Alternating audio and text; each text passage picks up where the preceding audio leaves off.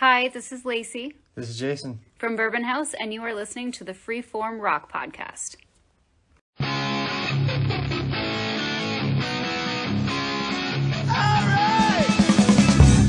You are listening to the Freeform Rock Podcast. Is everybody in? Is everybody in? Is everybody in? The ceremony is about to begin. All right, welcome to another edition of the Freeform Rock Podcast. I am Mark and Jerry. What's going on, man? What's going on, man? How is everybody today? I'm doing all right, but you know what? Next fucking episode, Mark, turn it over to me first, all right? I thought I did it last week. No, fuck no. And Okay. guess what? All six people out there that... Go ahead, Jerry. I'm the secondhand news of the fucking podcast. So it's No, you're not. You're the great man. No, of the you show. know what? My bad. I try to, hand it off. On BS, I always give it to you, Jerry. But, yeah, Right. I should be giving it to Charles on here also. My bad. I might fuck it up. Well, hey, all six people that voted in the poll, thanks for that fucking ego boost too, you fuckers. Yeah, I've been drinking on this show. No more sober on Freeform. And can I take the time to invite or welcome our guest? We got an extra special guest this week on the program. Can I do that, Mark? Oh, of course you can. We're gonna welcome probably the most greatest up and coming pro wrestler in the state of Ohio, Aaron Baker. Welcome to the show, Aaron. Well, that's quite an ego boost. I appreciate that. What's going on, guys? Yeah, man. Myself, Jerry are mad wrestling fans, dude. So I was checking out your Facebook pictures, dude. You got some fucking whippings, it looks like, man. Oh, man, let me tell you. And see, so I work at Walmart, and everybody knows that I wrestle. And, man, they use the big F word a lot. oh, And Sounds like me. And I'm like, listen, you can talk to my back all you want, because man, in that match we were discussing it, and I was like, listen, I'm not comfortable taking kendo sticks, but I'll do whatever. And when he went with that first shot, I was like, all right. Then he went for the second one. I was like, oh Jesus, this is actually kind of hurting. But yeah, man, we're actually, hopefully, if the weather in Ohio, calms down a bit, it doesn't rain, we're actually supposed to have our first show of 2023 tomorrow. right on. I love fucking local wrestling events, dude. They fucking rule, man. Aaron, what part of Ohio are you from again? I'm currently living in Piqua, Ohio, which, if you don't know where that is. Yes. Yeah. Well, hold on. But myself and Jerry, you're a native Ohioan, right? Cincinnati, yeah. Yeah, and I'm from Amish land, near just south of Canton. But I do know of Piqua. There's a big lake out there, so we have an Ohio connection and wrestling. Mark, you're outnumbered, boy. Hey, I just want to ask you, since you're in Amish land, did you wait by the gate when the women went on their Romspringers? No, because I escaped that camp. I told you, I was abducted. Oh. Yeah, I got away. I'm just saying, but those hot Amish women coming out to go sow their wild oats, man. Easy pickings. All that You've obviously never been there. They're not as hot as you think. They're Oh, brown. okay. Well, the movies lie, fuckers. Yes, they do. Fucking, what's that movie, Woody Harrelson, Kingpin? Yeah, the Amish people never hot. And Witness, when Kelly McGillis used to be hot. Kelly was pretty hot. Yeah. Yeah. But man, yeah, I'm not a wrestling fan, Aaron. I'm sorry. I liked it up to Hulk Hogan and Roddy Piper, and then I heard it was fake, and I went out of it. But I know it's not fake, because you guys do all the physical stunts, and you guys get hit. It's just, it's scripted where who wins, so. Yeah. It's watching a movie, dude, or a show, man. Yeah. It's not watching a movie. It's a way of fucking life. Right, Aaron? Yeah, I mean, Right? I kind of eat, sleep, and breathe wrestling. Like, if I'm not doing anything, I usually have wrestling on my TV. So, Shawn, Aaron, well, okay, here's a question for Aaron. Shawn Michaels or Bret Hart? Ooh, see, I always go back and forth, but I gotta go, and I was having a discussion with one of my friends. I gotta go with Shawn Michaels. I agree. Because when he came back, because I did the research. When is the Shawn best, came back, best there ever will be, man. Bret Hart. No, Shawn could work with anybody. He could work with a fucking broom. I tell you what, let Nate tell you that story about when he saw Shawn Michaels in person. Oh, I heard that episode. I don't remember, but I know he was a dick, right? That was a big wussy. He was a big wussy, yeah. I remember that story. No, Pretty but quick. fuck that.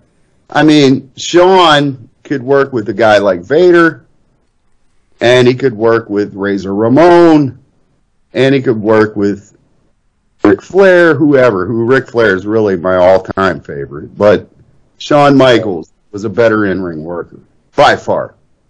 The best. because I did the research, and when Shawn came back in 2002, up until he retired at 26, he had probably what could be arguably be one of the best match streaks in WrestleMania history. I mean, you go from 24 where he has Ric Flair, 25 with The Undertaker, and then 26 again with The Undertaker. I mean, those three matches. Yes. I always, when somebody tells me that they're not a wrestling fan, I'm like, just go watch Shawn Michaels and The Undertaker at 26. The story's there. It's so simple. I agree. But, to be fair, Mark is completely lost. It would be like if we were doing a Star Trek fucking bullshit. Well, I'll do episodes where I'm completely lost for you guys. I'm fine with it. I'm listening. I'm learning. Maybe I'll go look at something now because you guys are making it sound so good. Well, watch something about the Montreal Screwjob, Mark, and it was a real deal event. Okay. And it was, you will lose your shit. But, Aaron, honestly, today's wrestling, I don't have the character connection. I don't really follow. I follow it, but I don't watch it. I'll say this about today's wrestling. Today. Except the girl that just won the belt from Charlotte.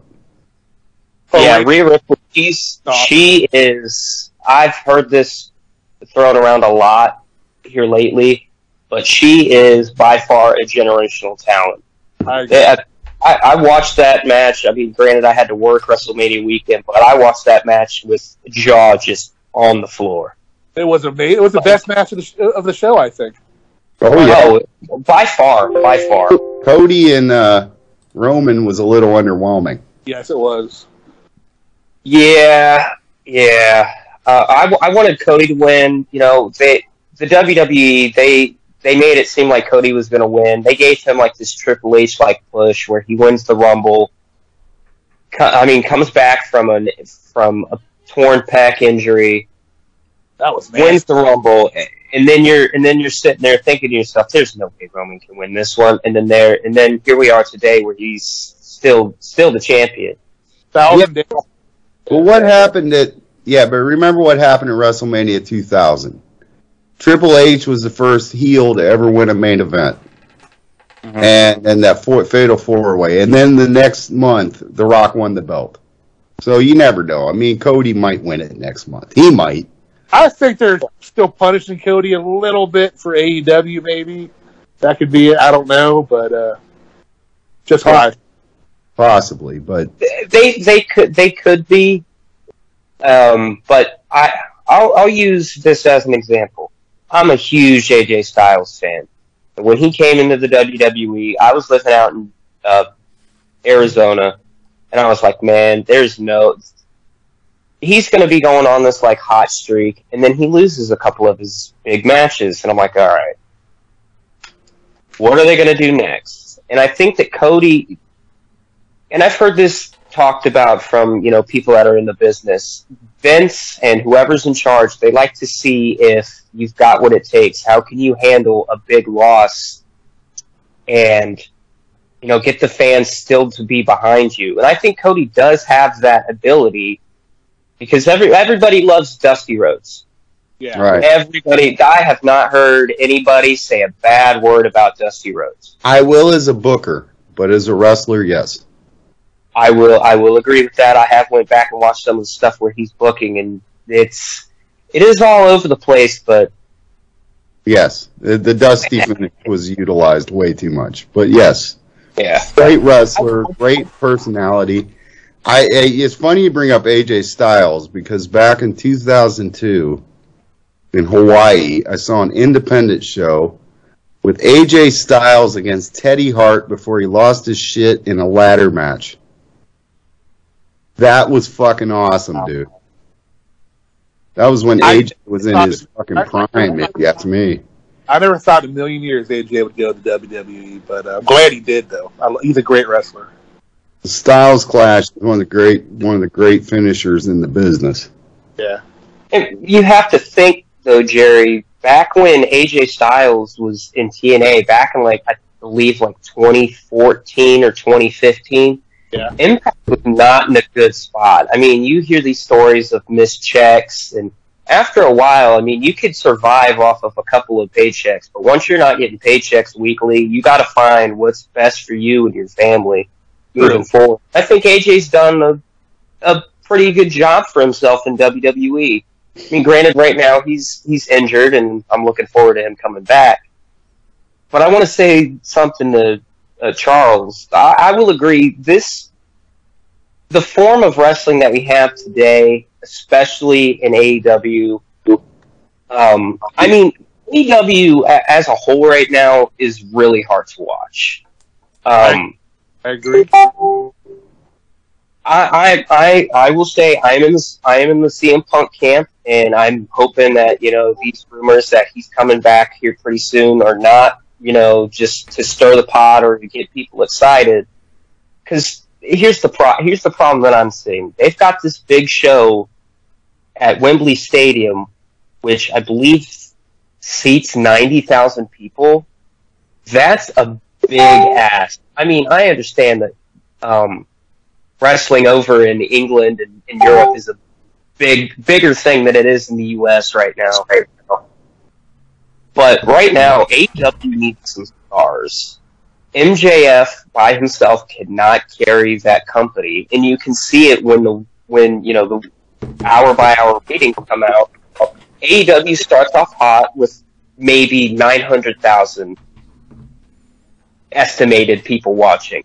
And as the night goes on, it just dips down, and I think the lowest that I've ever seen it, since I started watching last year, has probably been around 820 when you start out with 900,000. And I don't want to get on a whole AEW tirade, but they're in a spot right now where I'm starting to notice some similarities with WCW, and it's not making me very comfortable. Yeah, they're bringing back the old timers and not giving the new people enough chances, in my opinion.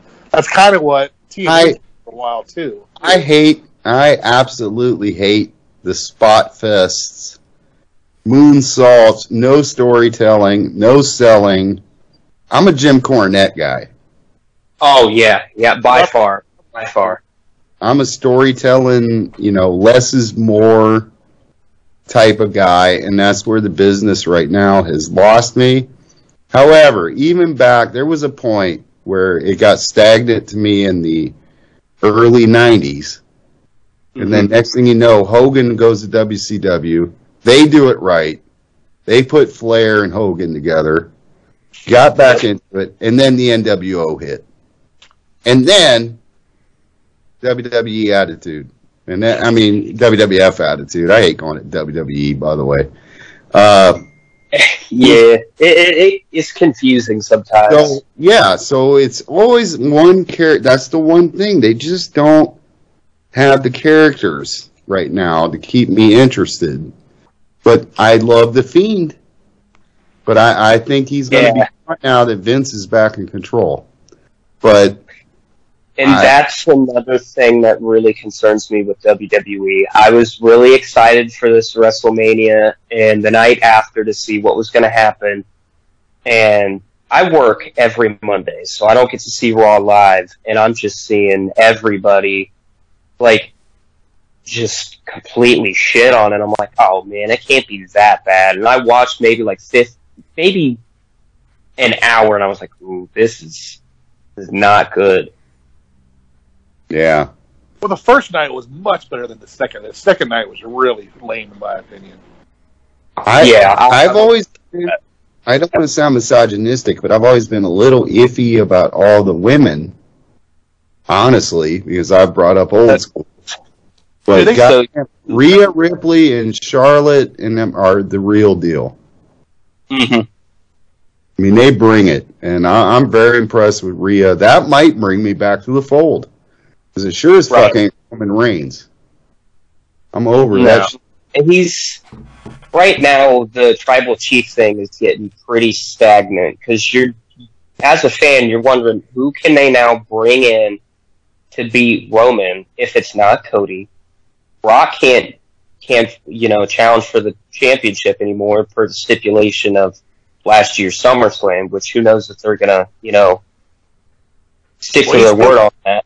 Brock is heel again, right? Yeah, Brock did turn on Cody, so we've got that match to look forward to. I've heard that there's the possibility of The Rock coming back, so I don't know. Full show? Doing a full? I don't think they would do more than one show. The Rock has dropped hints about Roman. I mean, but that's his cousin and all that. But yeah, I have rumors about that hot shot booking like that anyway. I would be disappointed if The Rock beat Roman. Sorry, wouldn't like that at all, man. Get somebody else, man. There's so many good wrestlers that they do have, man. Mm-hmm. Okay, I don't mean to interrupt you guys, but this is a rock and roll podcast. You just sit in the corner, rock and roll. We're having fun. Well, I'm going to put this in the notes, wrestling for until you guys stop talking about it to this mark. All right, go ahead. Wrestling, Mark doesn't know any better. Let's get into the rock and roll. Yeah, that's what I want to. Hey, man, it was fun. I was trying to listen, but I started falling asleep. So, sorry, guys. I'm not a fan. You're good. Yeah. So, today, I want to ask your opinion, Aaron. What do you think about the new Metallica album? All right, so I know that I have Charles and Mark on my Facebook. I don't have Jerry on my Facebook, but I posted the second I finished the album that it was very underwhelming in my opinion. But last night I decided, you know what? I'm gonna see if this album grows on me a little bit, and it did. I mean, my favorite song so far, the new Metallica album, is "If Darkness Had a Sun." I like this when it came out. "You May Burn" is definitely a close second, and then the last song, I forget what it's called. I don't have it in front of me. It's actually in my car right now. But I do like the last song as well. The Morana, whatever it is, like that. Yeah. The Epic. Yeah. Yes. The one song that has not grown on me in the 4 times that I've listened, and Charles and I talked about it in Facebook comments, is "Crown of Thorns." I think that song is yeah. Crown of Thorns? Yeah, it's really shit. It's kind of barbed wire, ain't it? I don't know what it is, but it's fucking horse shit. I know that. 4 or 5 songs. I was reading a Metallica group. Somebody was mad that the hi-hat was being played too much and overshadowing the guitars on one song. So the song would be perfect if they cut down that hi-hat. I was like, damn, these Metallica nerds are funny. I think it's pretty bad. I like that Shadow Follow. Yeah, that's a good song too, man. Like that was one song that I was like, at first I didn't like it, and then I was like, you know what? Let me give this one a shot and just listen to it by itself. And that's a song that has definitely grown on. Yeah, it's different. That's a different kind of sounding song. Overall, for me, you hit a point in the album where everything sounds the fucking same. That's what I don't like. There's just not enough variance on the fucking record. And I wanted to love it. It was, it's just, I put it above Reload, but about equal par of Load. But not because it sounds like Load, but just about equal par. Yeah, in my opinion, Hardwired is definitely better than this. Oh, it blows it the fuck away. Goddamn. I agree with that, but I love the album, man. I think it's good. You hear they're putting harmonies in this fucking album. And like Aaron said, it's a grower. And I told you that yesterday. I think this album's going to be a grower for you if you listen to it again, Charles. So No. Megadeth grew on me. I hated it at first. So Megadeth's album was better, and Lux Eterna is still the best song on that record. No, as far as fucking Megadeth was not better. Yes, it was. No. I might even listen to that fucking Hagar nonsense. That is a great song on there. Man. I do.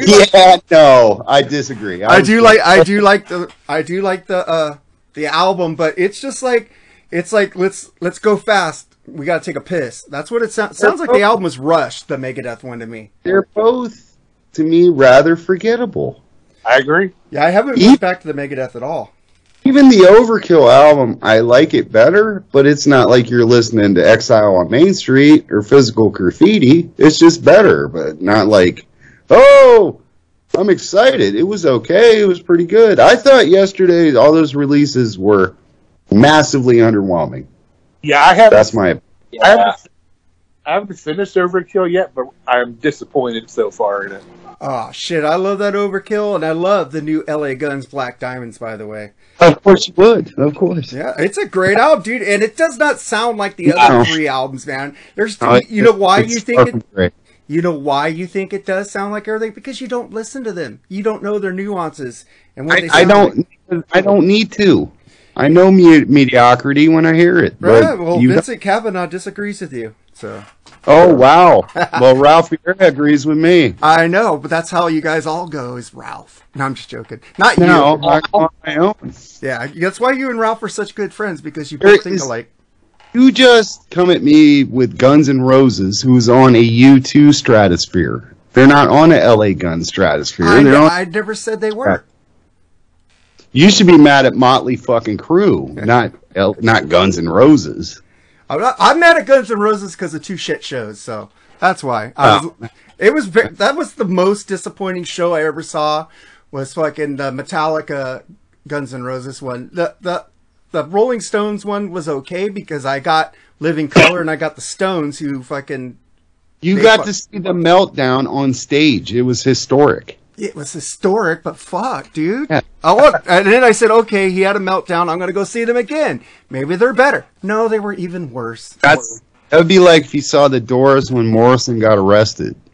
That would have been cool, but he was doing a good show before then. Aaron, what's your take on, is LA Guns in the same league as Guns N' Roses? I'm going to say no. And I'll preface this by saying this. I was not around at the time Appetite for Destruction came out. That was a few years before I was even probably thought of. I was born in 90. Okay.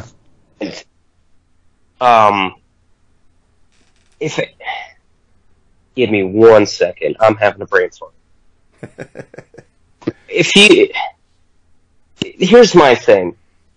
Appetite for Destruction was such a monumental album when it came out that people my age know, all the songs off of Appetite for Destruction. If you ask somebody my age, hey, have you heard Ballad of... Shit, hold on. Have you heard Sex Action by LA Guns? And they're going to be like, who the fuck is LA Guns? Right now, it's all based off of name recognition. Sure. Especially for people in my age group. People in my age group, I'm the friend that they come to when they need new bands to listen to because they're tired of listening to the same stuff that they can easily hear on the radio.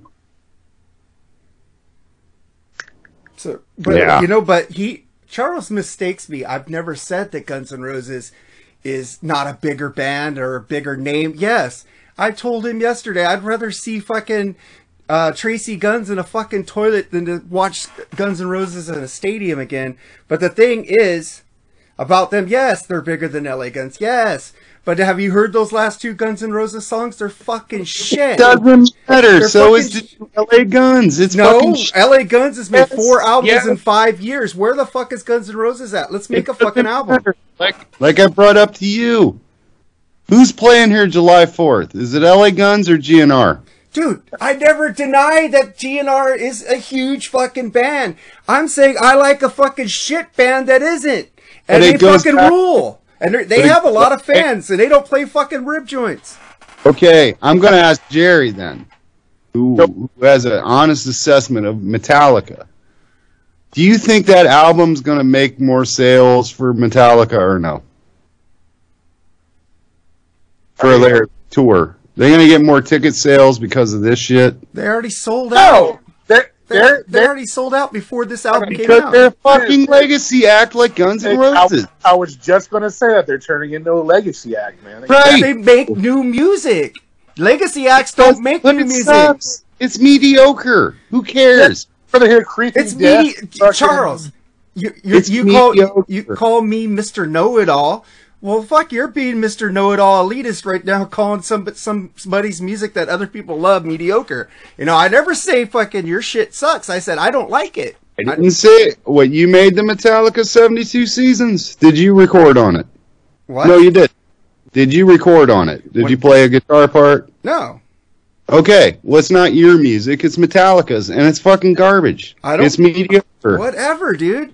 To you, there's lots of fans, more fans than you that I love think it. it's more split than you get. You get credit. I'm in like 7 Metallica groups to share podcasts when we do a Metallica. Oh, podcast. well, a Metallica. I'm reading all those. Right? Everybody Meta- in there is fucking. So a Metallica group's going to be fucking honest. and All fucking- those Metallica groups, everybody's complaining about the one guy who doesn't like the new album. It's funny. They all have that in common. One dude. There's only One dude in that group that's bitching. They're mentioning him. Kick him out of the group, man. He's bringing down the vibe. Kick him out with those smart folks, because it sure as fucking goddamn the Black. Hey, the Black album's better than 72 Seasons. Hey, I agree with that. I like it though. It's better than 72 Seasons. I like Hardwired better, but I'm feeling this album's going to grow on me because I've already heard it twice and every song's gotten better to me. So, And it will, and that's okay. But my point is, even Paul McCartney today, his shit is fucking mediocre too, okay, and it doesn't stop tickets from selling. I understand that. They're they're a fucking huge act. So why put out nonsense fucking albums that nobody ends up caring about except a bunch of nerd fans? Hey, you know what? I'm just going to tell you. You know, Stryper plays the same fucking clubs that fucking LA Guns plays. So, Oh wow, I'm just saying, Stryper's pretty huge though. They are. They're mega. They're definitely. They're not on mega. They're not Guns N' Roses. They ain't Metallica, but they do have a great fan base. It's just, I don't care that you love LA Guns. My point is, every time I do criticize their crappy music, you will bring up Guns N' Roses. And it's like, they're not even in the same stratosphere. I bring up Be Mad Poison. Be Mad Poison. I'm asking Guns N' Roses to make new music like LA Guns. They haven't. They're lazy. They don't need to. They should. Slash Why? makes great albums, man. Why would you, if you're still selling out stadiums with fucking one album? Why would you? You're not a musician if you don't want to make music anymore, man. A lot of musicians say that. Why would we stop? Cheap Trick I'm says not we're saying never going to stop to make a new song. If we stop making new music, we turn our musician's card. I'm not saying it's right or wrong. I'm just saying it is a reality of the situation. Axl Rose owns that name. He owns that band. He sees no value in making new music when these sheep, because I'm not one of them, by the way, I know you're go not. buy these fucking tickets. I know you're not a sheep because I know you're not going to go buy a ticket. I called those people sheep, not you. Correct. Yeah. But that's just the reality of the situation. Yes, Hard School sucked. Yes, the other way, yeah. And it was handled accordingly, so why would Axl want to make more shit? For what? They're still buying tickets. True. Kiss don't make new shit. Flash and Duff do a lot of solo stuff on their own. So. Right. Yeah. They do it on their own, and they play the same clubs as LA Guns and fucking Trickster and all those fucking garbage bands. They don't. But Well, when they Trickster did play a Rib House, so you got that one. exactly.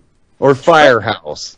Firehouse. All that fucking bullshit that Nirvana swiped clean. Thank you very much, They Kurt swiped Cobain. clean. They're still making music and still around, and they're still making money off their music. In So the fucking goddamn flea market circuit. but they don't have to have a real job still, so that's pretty damn good.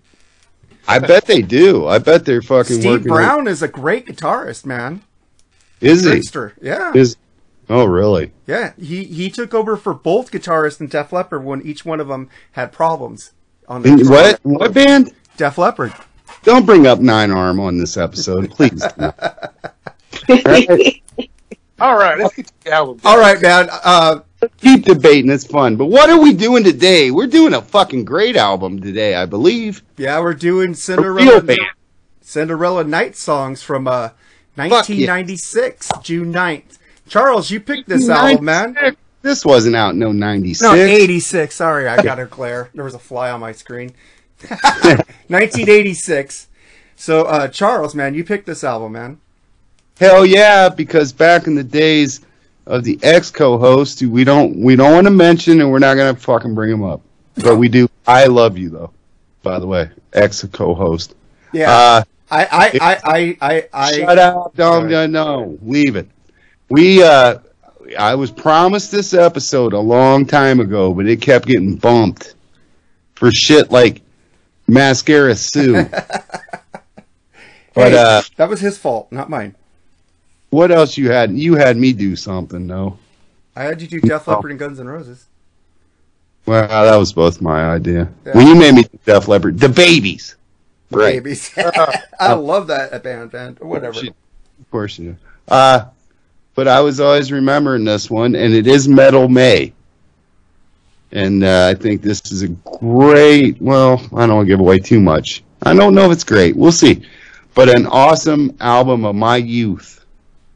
And Cinderella. I think they're really their only true metal album, but I'll let everybody else give their little opinion going into the review.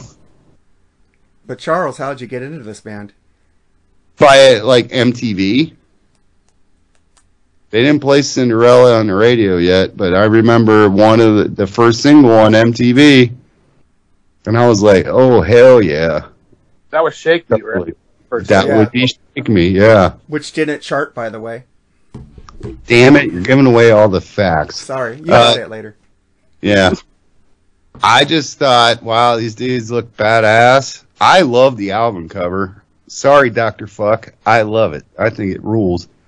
It's just so fucking hair metal. And I mean, it just reminds me of junior high, man. You know, I mean, this was out when I think I was in it was 7th grade. And, just fucking loved it from the moment I heard it. It's really the only album they made in this vein.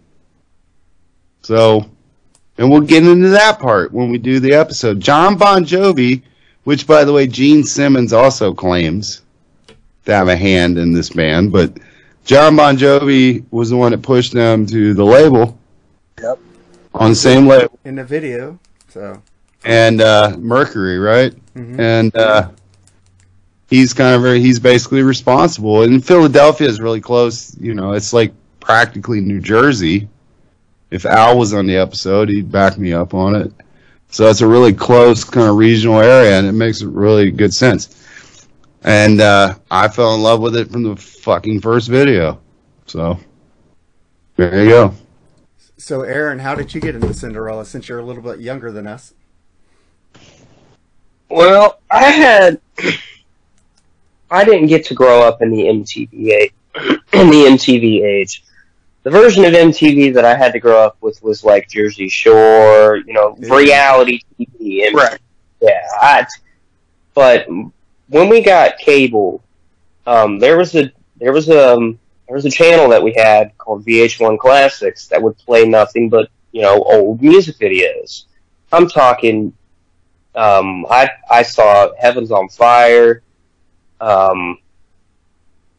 It's where I first got introduced to Enough's Enough.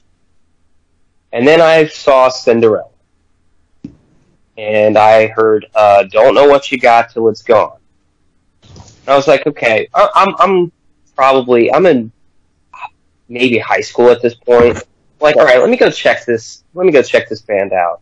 I found this album, and I kind of went down a Cinderella rabbit hole. I'm like, oh man, this album's really good. Well, let's go see what else they have to offer. So that's the short story. I found it on VH1 Classic, saw the video, had to go and check them out. So you're basically in high school the same time that we discovered them, but years later. Yes. We all discovered them in high school or junior high. So it's basically the same, but you got it like 10 years later. Kind of. So VH1 Classic ruled, by the way. It did. I love that metal show, man. They just had a metal section, like every third hour or something? Yeah. If I'm not mistaken. Metal Mania. Yeah, fucking cool. Yep. Fucking miss that shit.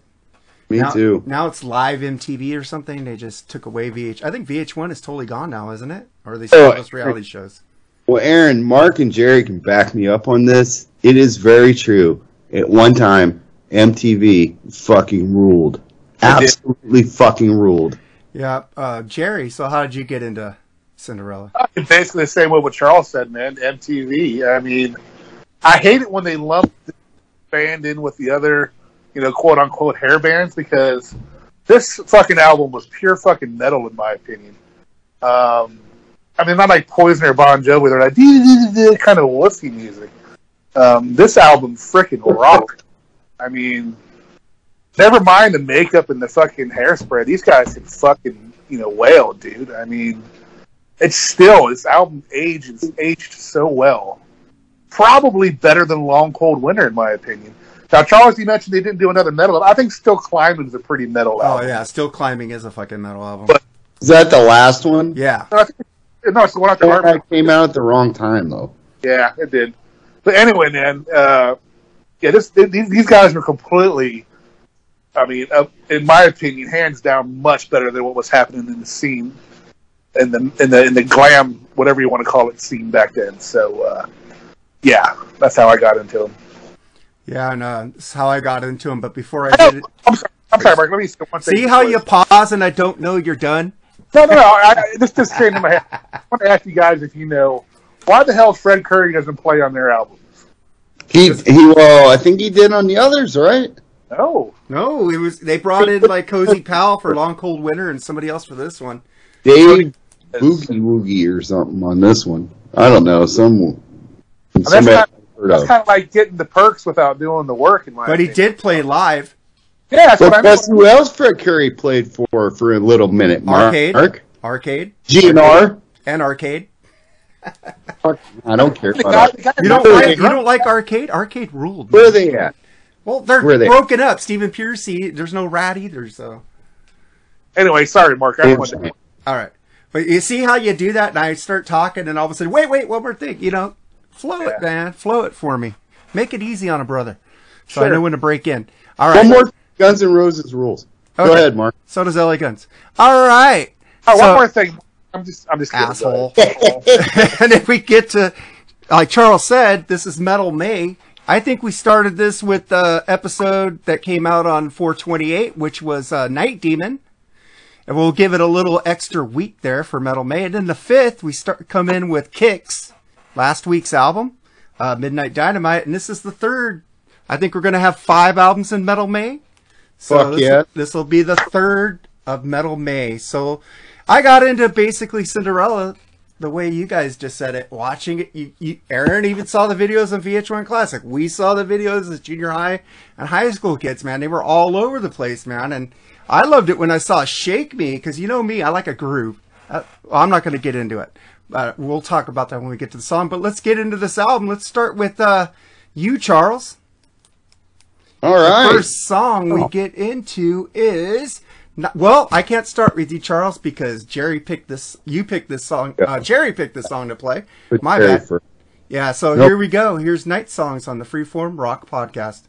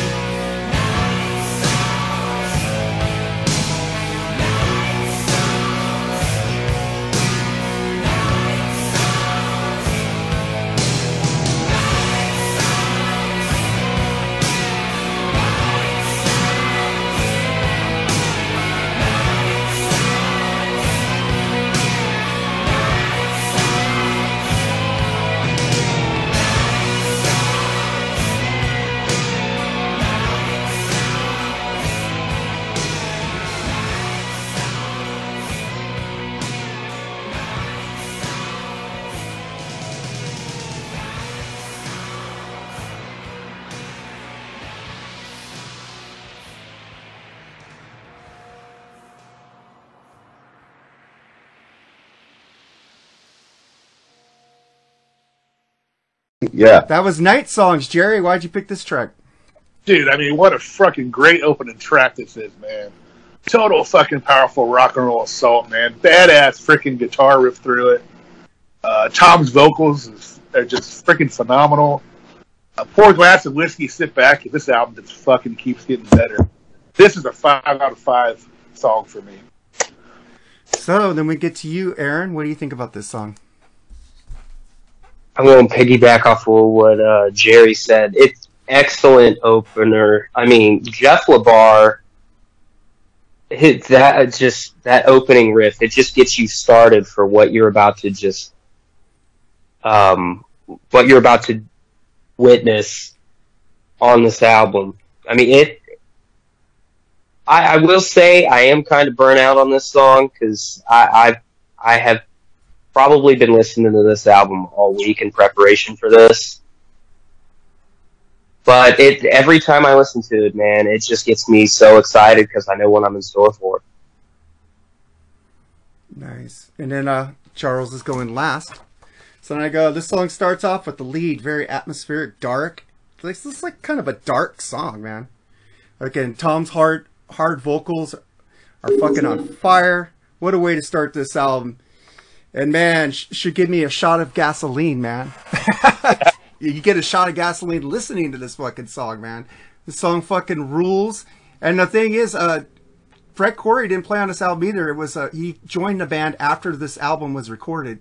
So it was Jody Cortez on drums on this album. So then we get to the next song, and we get to do it. But okay. okay. Charles, go ahead, Charles. God damn it. Back off that bong hair. Night Songs. I can't drink, dude. Title track, of course. And, hey, man, we get a little nod to AC/DC, right? With that church bell in the beginning, that dong. Kind of reminds me of Hell's Bells a little bit in a good way. I'm absolutely into this fucking song. Great groove to it. Kiefer screeching away. But I will say, and you kind of touched on it, Mark, a hair. It's dark, right? Mm-hmm. I take issue with it being the opening track. And as a matter of fact, when we get to the song, I think it should have got switched with. I'll address it then. I do think it's a fantastic song. But realize, I heard it like on CD.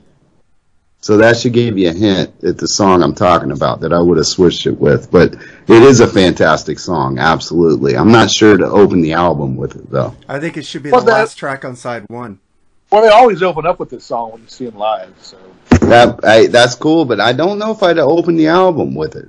It's a fantastic song, though. Nothing against the song. It's great. But I think we'll get to it, in my opinion. We'll get to it when we get to that song. All right, then we go to Shake Me, which nobody picked. So I'm going to start with you, Aaron, on Shake Me. Oh, boy. Shake Me. I really don't know what else I can say about this song other than it feels very... I wouldn't say Bon Jovi-ish. I'm trying to think of the band that I would compare it to. But, you know, I've this week I watched the video for this one, and it's a killer video. I mean, Tom Kiefer's vocals throughout this whole album are just insane. Insane. Now, honestly, that's all I can say about it. All right, man. But, yeah, and Tom Kiefer had vocal problems. He could talk, but he couldn't sing. He had to go to a therapist. He said it's all in your mind that's doing that to you, but he's back, and it sounds really good. Last two solo albums, I like the first one better, and the second one's okay. But then we get to you, Jerry. Yeah, I mean, Aaron, you said something about this being, you know, definitely an 80s song, but what makes it a non-stereotypical 80s song is fucking Tom Kiefer's voice. I mean, there were a lot of generic vocalists in that area, say Bon Jovi, Brett Michaels.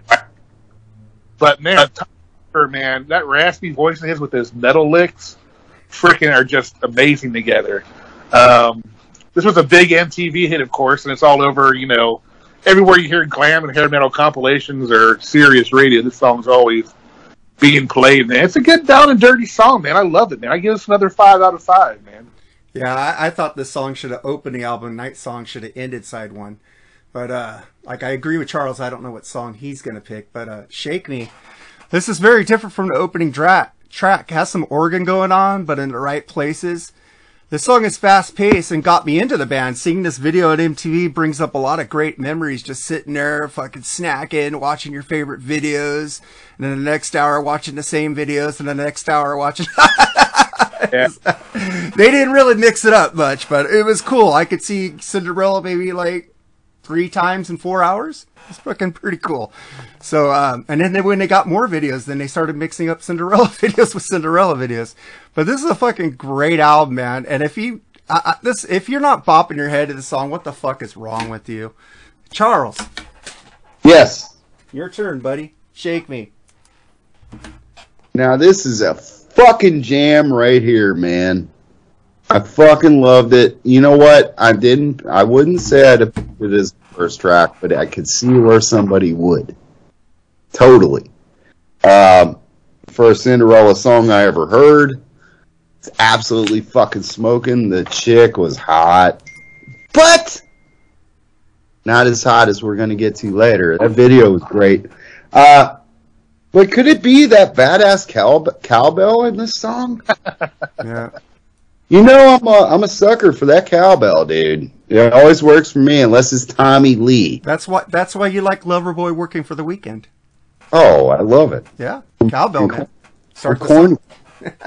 song. And as we pointed out, Fred Curry didn't drum on this record. I'm like, damn, that's kind of whack, but live, he brought it too. I've seen live stuff from him, and I haven't seen them live though. Good band live. I want to see Tom Kiefer on his own though. Slaughter this might be single opening for him, so you might get out of luck. I love Flight of the Angels. Oh. The single didn't chart. I think Mark pointed that out, but the video was all over MTV though, like a motherfucker, man. It ruled at Dial MTV. Yeah, it did. One of my favorite Cinderella tracks from beginning to end. Give this to me over LA Guns today, tomorrow, and forever. Bam! Hey, you brought up Dial MTV, man. And then you knew that times are going to suck when it changed to Carson Daly and TRL. Yeah. Britney Spears, Dude Instinct, Backdoor Boys. Yay! Fuck MTV. I stopped watching MTV about then because I was tired of seeing I Want It That Way every 5 minutes. Fuck. Britney Spears shit. I did mute her and watch the videos though. But that was around my era of MTV. I do remember TRL and Carson Daly. God, dude. That was my MTV. I didn't get so lucky to see, all these bands that I hear all you guys talk about, watching these music videos. I had to deal with what Mark said, like Britney Spears, Mariah Carey, all that kind of stuff. Yeah. Did you know that when it was Dial MTV, Stryper, nobody would play their shit, dude. Nobody would play their shit. So the fans dialed MTV, had made Calling on You the #1 video for weeks on there because of the fans, and they got noticed because of people calling in to Dial MTV to get them on their video. Nobody would play it. MTV said, "Oh, this is too Christian for us." Fucking Calling on You fucking rules. It could be a positive song, man. But Dial, and then they changed the rules for it because Motley Crue's Home Sweet Home would never leave the '1 spot, so they had to say you could only be #1 or on the charts for this amount of weeks. Oh, really? I didn't know that. Yeah, Motley Crue broke Dial Home MTV. Yeah, that was Home Sweet Home on it was like #1 for like 4.5 months or 5 I know, months. so they had to change the rules because people were getting tired of it. Still my favorite Motley song, even though fuck Motley Crue.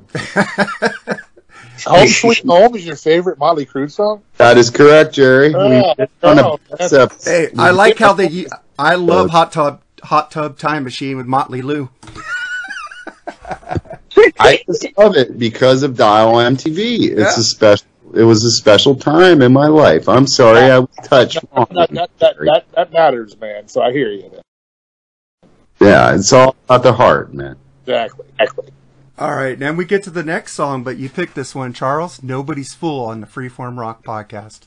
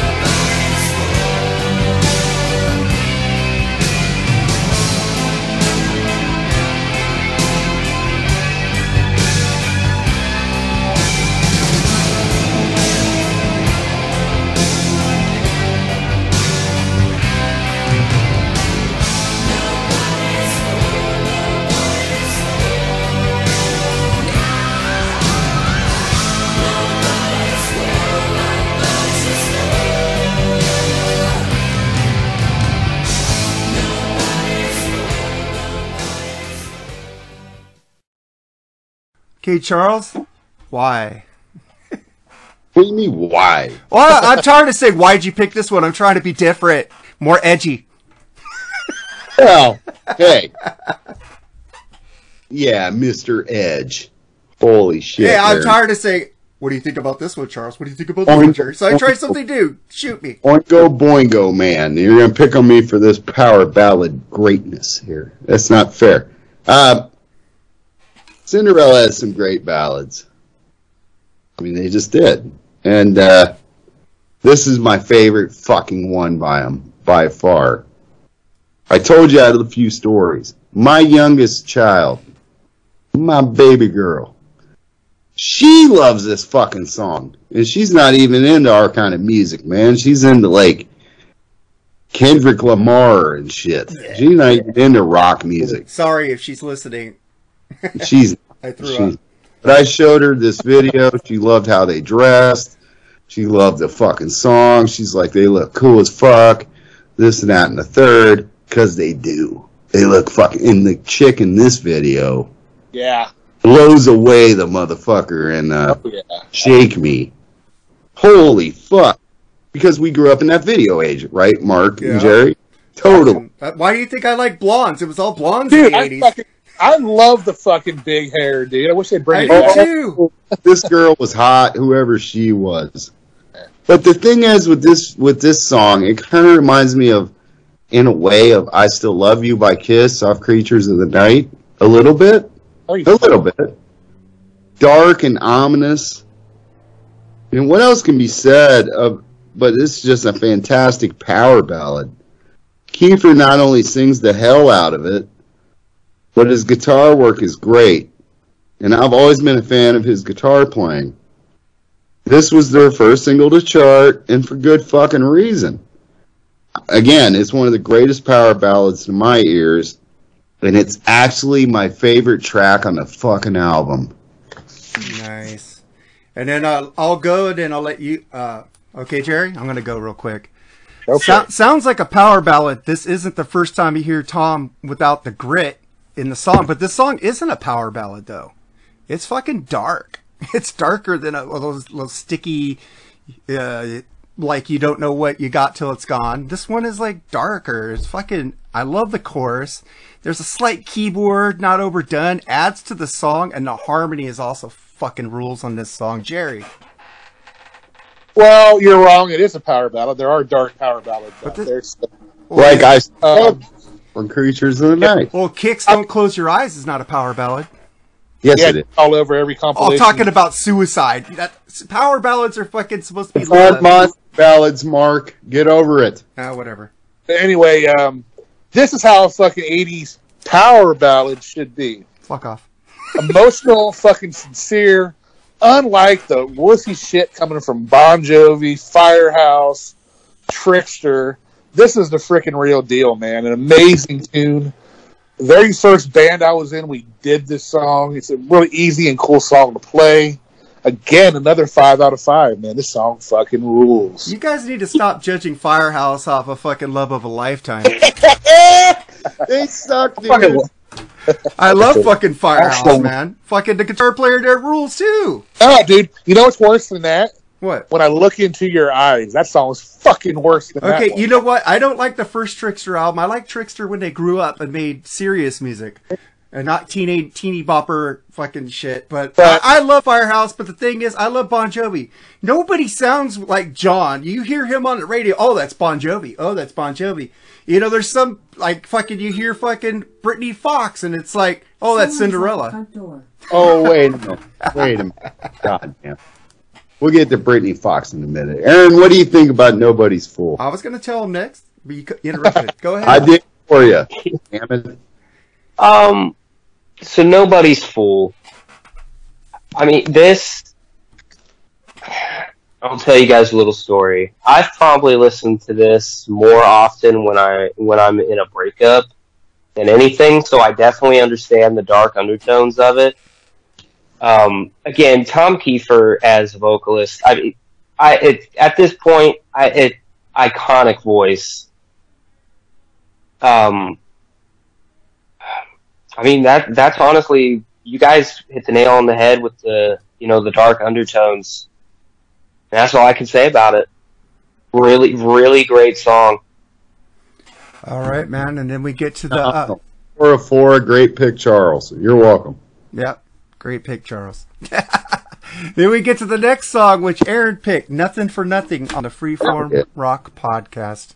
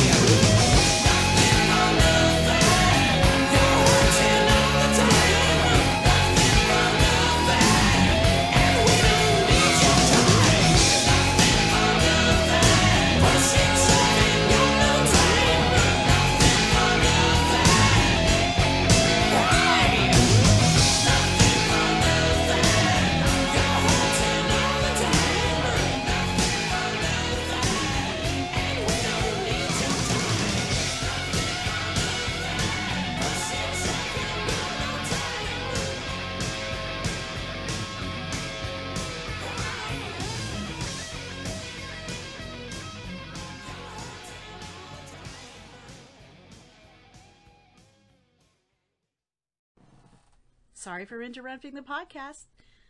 I just want to take a second to thank all of you for listening. Please take a second to leave us a 5-star review on Apple Podcasts and follow us on Podbean, and join the Freeform Rock Podcast community on Facebook. Now, back to the show. All right, Aaron, you picked Nothing for Nothing. Oh boy, I've been waiting for this song to come up. This is my favorite song on this album. It is hard. It's heavy. I'll say this. Since I've been listening to this album all week, I'm probably going to take a break, but when I get that feeling to listen to some Cinderella, this is the first song I put on. It is just heavy as hell. Absolutely great song. Yeah, man, it's a great fucking song. And then we get to you, Jerry. Jerry? I'm sorry, dude. Where were you? I had mute on because I was taking a leak. Oh, okay. But Next time in the middle of somebody talking, hey, I'll be back. I'll talk. all right, Go ahead. Why the song wasn't released as a single amazes me, man. This is a fucking great tune. It's tied with the title track is my favorite song on the album. Tom shows some fucking great range in his vocals on this tune, and it even features, I believe, Mark, your buddy John Bon Jovi on back of the vocals, if I remember right. So for nothing. Yep. Killer fucking track, man. Again, this is probably the first time I've given the first 4 songs 5 out of 5. So we are fucking on a roll so far. Yeah, man. This fucking album is ruling. It's 4 for 4, Jerry. You're on the 4th song. Oh shit, we are. I'm sorry, my bad. You know, Did you give the right review for it? Yeah, it is. Oh, okay. Yeah, you said John Bon Jovi. So then, I love how all the songs are different from each other on this album so far. This is a killer fucking album track, man. That fucking it's like every song is like, it's all killer, but not could be the singles. Yeah, this could have been a single, but the other songs I think were better picks for it. But this is a fucking great fucking killer rocker. Charles. Well, nothing for nothing. The song is slightly upbeat. Now coming off that epic Nobody's Fool. And we get some great guitar work on this one.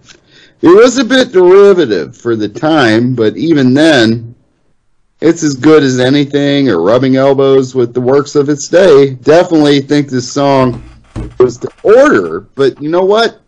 So was this whole album. They were told by Mercury, we need some hair metal. What they do with Long Cold Winter, right? Yeah, blues. Some blues. You brought up Brittany Fox. A little known thing about Cinderella, right? Did or did not a lot of bands have to do a Cinderella type track? I have no idea. You don't know? You didn't hear? Hey, Jerry, have you heard Hot in the Shade? Yeah. Rise to it, right? With the everybody's doing it. I like that song. It did sound like Bad Scenes for Blues, that intro, so I hear you. Right. Everybody was copying the Cinderella formula, and Cinderella popped up Brittany Fox. Quickly, I might add. They dressed alike, too, dude, in the black leather and shit. A lot of people copied Cinderella. Yeah, that's why I don't like them. I that's fine, but, I mean, Cinderella was influential in its day, man. I know they were. It's weird, because they didn't last forever. It was like, what, about an 8-year period, roughly? Yeah, they broke up and they got back together to make Still 86, 94. The last record was 94. Yeah. They were broken up for like 4 years before they made that album. Oh, yeah, they were majorly influential and for that short period. But anyway, and to Brittany Fox, who wasn't that bad, Mark. But even then, you know, this is definitely a song to order. I think Mercury told him we need some more hair metal. And then after this, Cinderella did a lot of bluesy stuff. So they did what they were told. There's a lot of metal in Long Cold Winter also. So not like this record. No, not like this one. But it works for me, and I love Kiefer's "Hey!" yelling. I love it. He had to be doing a James Brown impersonation there. I do think it's filler, but it's killer motherfucking filler on an album track. It's cool. I do like it. Yeah, and then we get to the last song on side 1. We'll start with you, Aaron. Once Around the Ride. All right, so Once Around the Ride. I absolutely love the beginning of this song. It gives me some really good, you know, it gives me kind of Rat vibes at the very beginning. Again, this song is just after Nothing for Nothing. I'll be honest. I have a hard time like finishing this album because I'm like, there's nothing better than this. And then this song shows up, and I'm like, okay, but still, Nothing for Nothing. It's my favorite. But Once Around the Ride, I mean, Tom Kiefer is just really just showing off his vocal ability in this entire album. Yeah, That's all I got to say. All right, Jerry. All good things must come to an end. Oh, It's not a great song, but it's not horrible. I mean, it's hard to compete with those first 4 songs. Anyway, there's some cool guitar riffs in this song. It's a little cleaner than I like Cinderella to sound on this album.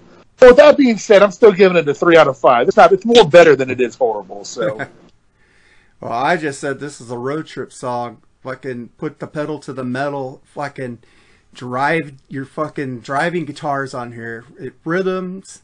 It grooves. I fucking love it, dude. It's just the energy of the song with those grinding guitars, man. Just gets me every time. It is an album track. Yeah, I agree with that, but it's a fucking killer album track. So, Charles. Yeah. Your turn, man. We're on Once Around the Ride, right? Yep. yeah. Yeah, the riff has a relentless vibe to it. Kiefer's screeching throughout, and it's well sung. Dude, Jerry, what song? Man, it killed me. This riff reminds me of somebody's song, but I can't place it. It's a clean metal song in my opinion. So. But there's the riff is reminiscent of some other bands. I cannot. Man, that kills me too because I'm a bit of a. Well, Aaron, it does have a little radish quality to it. Yeah, but it's not Rat. I will find the song eventually, and then I'll post it on our group. It sounds like an Aerosmith song. The riff is reminiscent of something, and I can't place The it. riff sounds like Joe Perry and fucking. No, it's not Aerosmith. It's something else. Because it's got that driving train kept a rolling rhythm to it. No. I think the beginning of it kind of sounds like 10 Seconds to Love by Motley Crue. Oh. I thought it was a Motley Crue one too, but it might be. I'll find the riff and I will post it. I will not stop. It's relentless for me. I find this one okay, but more in the forgettable lot of songs. Not horrid, but not memorable either. All right, then we flip this bitch over to side 2. We start with Hell on Wheels, Can Jerry. I go this one? No, let me go first. Okay, This one. go ahead. Damn it. Please, Jerry. Go ahead, Charles. Go for it. Okay.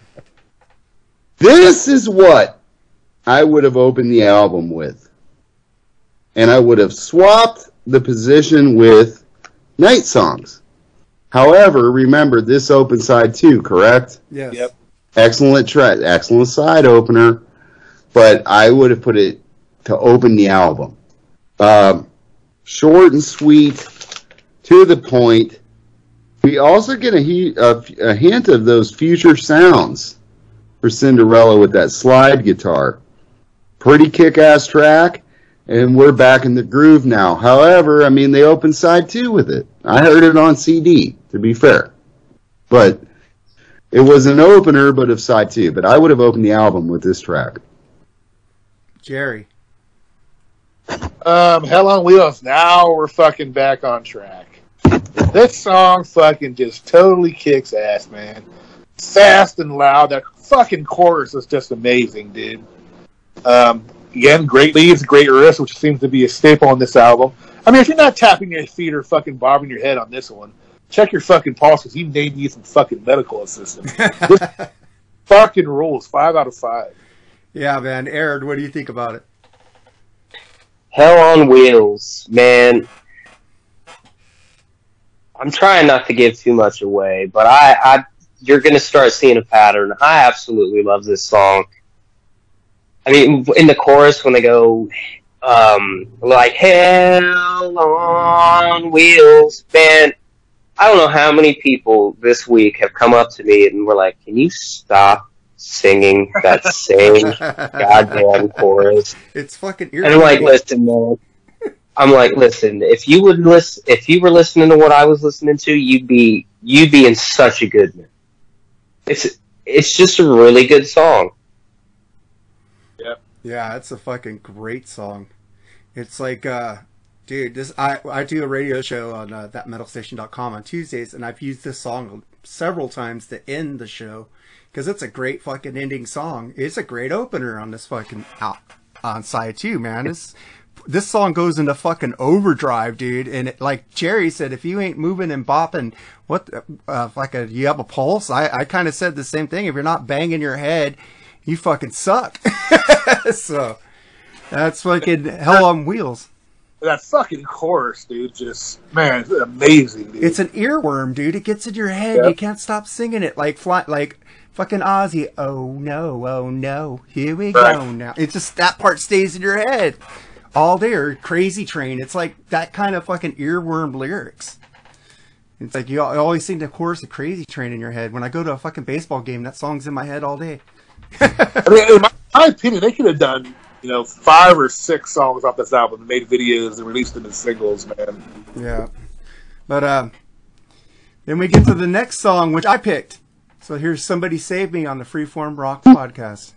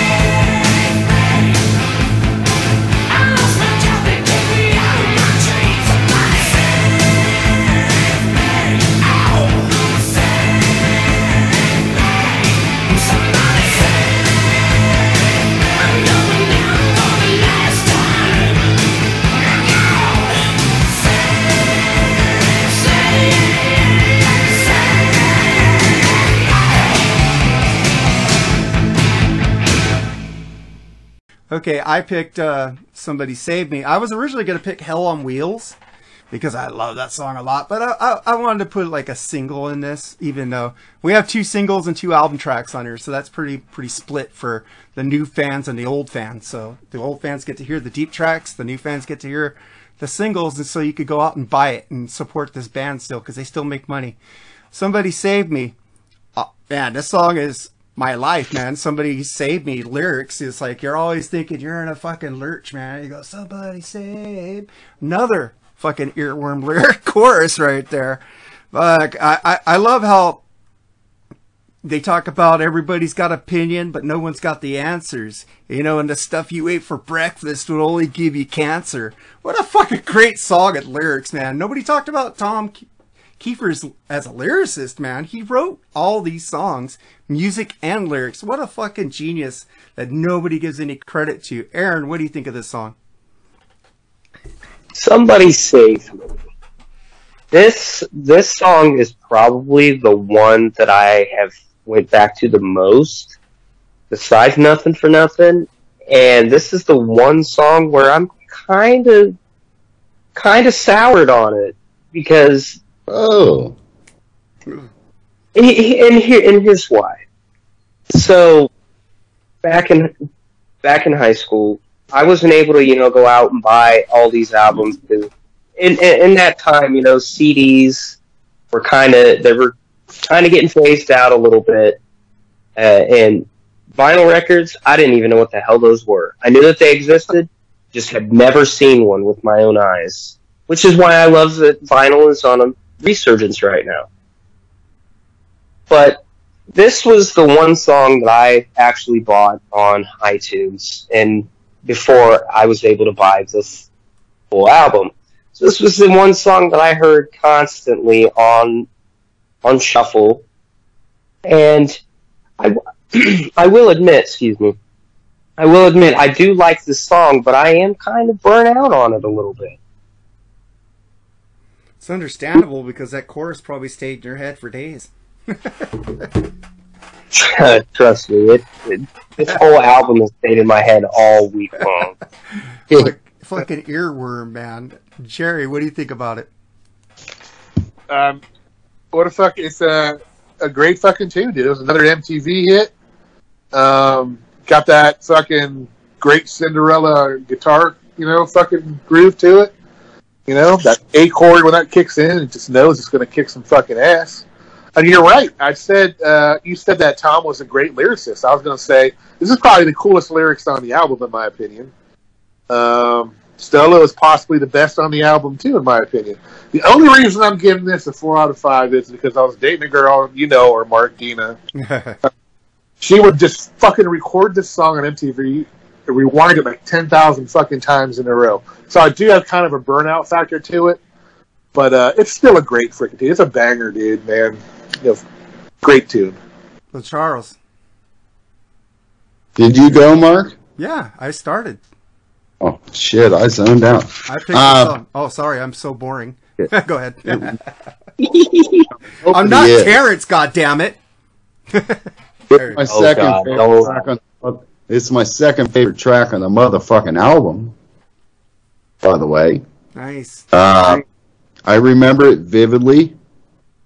After it was released, another great video. The producer, Andy Johns. Speaking of Terrence, he loves bringing up Andy Johns. Yes, he produced this album. He's in the video.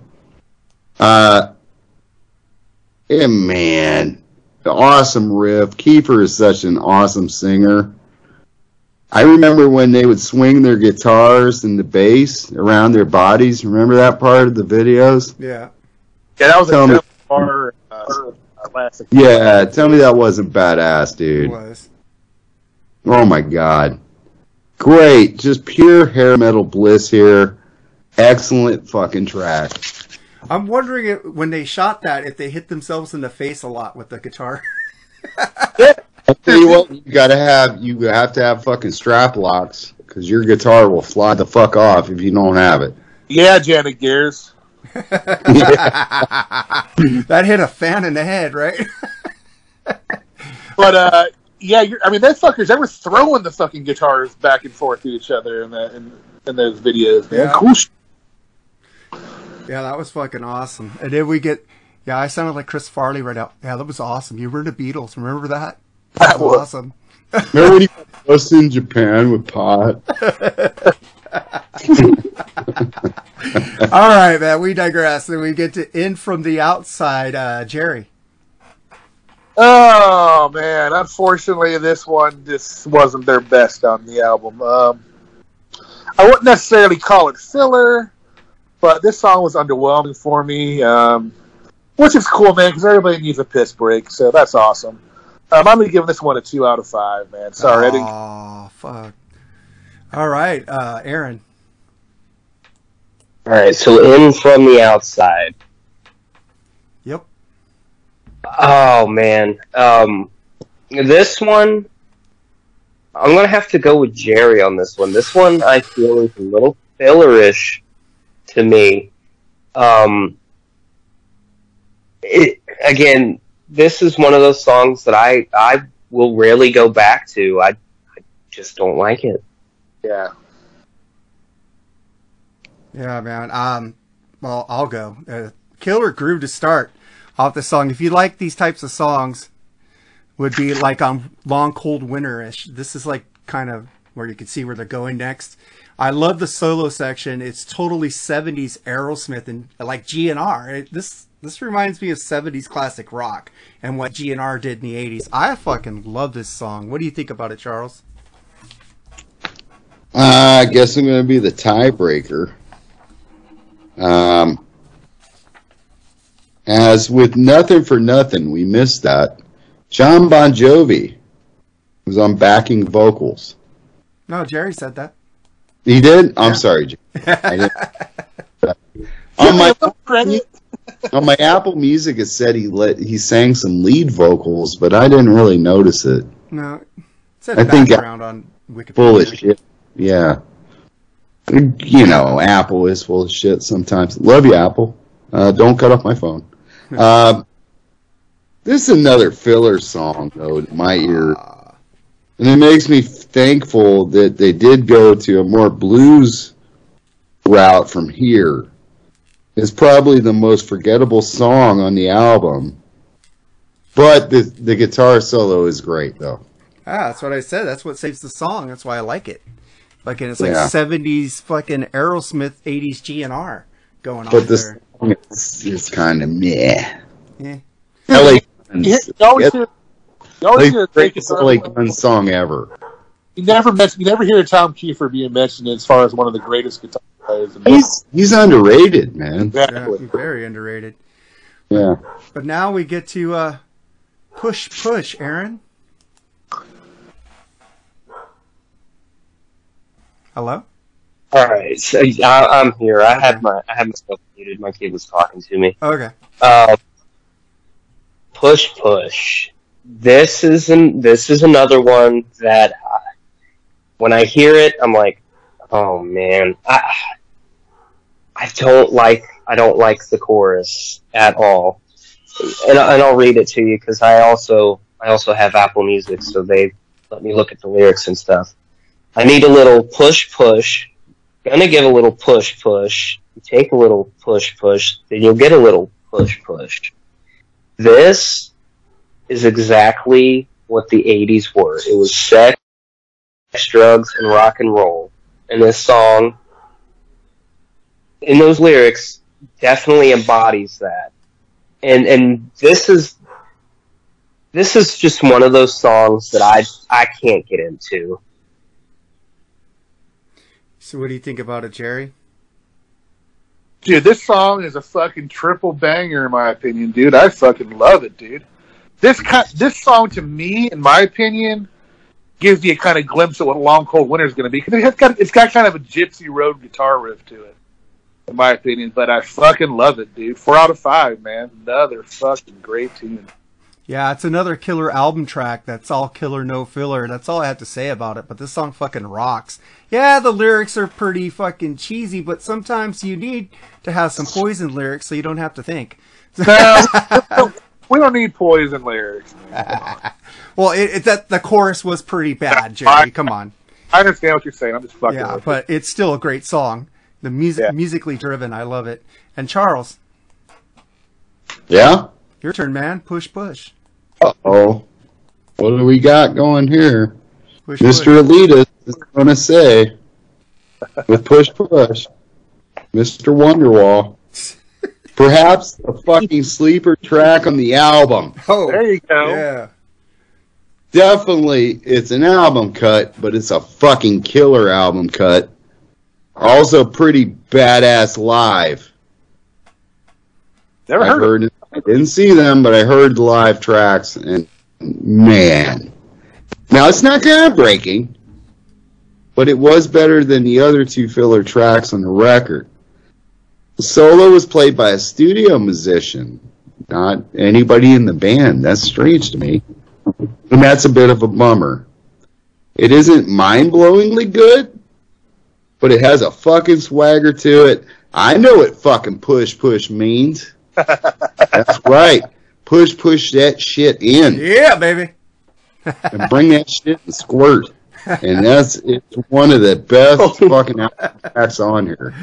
Yeah, Fuck man. yes. That same guitarist played lead guitar on Back Home Again at Push, Nothing for Nothing. It's Barry Benedetta. He was the lead guitar player on there since you said that. He didn't do Nothing for Nothing. Yeah, he said he played lead guitar on Nothing for Nothing, Push. Hold on. and Back- Hold on. Well, that's what I'm reading on Wikistinkia, so. Oh, fuck you, you're right. Fuck. Yeah, Terrence, we read Fucking hate no one works right. Yeah, Don't you, Charles? everybody reads Wikipedia, even you, Terrence. You get us. And John's produced this, so you're gonna get on the fucking Facebook and say, Andy John's produced something, man. You know, he said it before, you know. Well, I'm looking at the album sleeve, so that's more fucking believable than Wikipedia. All I know is the album cover rules. Well, that's what he says. He goes by the albums. He says he used the thing why he can't use Wikipedia because he went on there and screamed at the guys who run it for having false information on there about David Gilmour, and they kicked his ass off. That's right. He got kicked off of Wikipedia. Yeah, I know that story. Hey, David Gilmour, great guitar player. He needs Roger Waters. Roger Waters needs David Gilmour. There's no Pink Floyd without those two.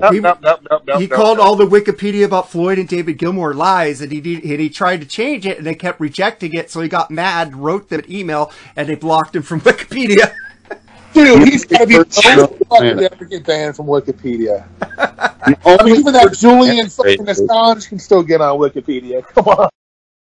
It's funny, but he told me that he got banned from Wikipedia. So He was blocked on Wikipedia. That's great.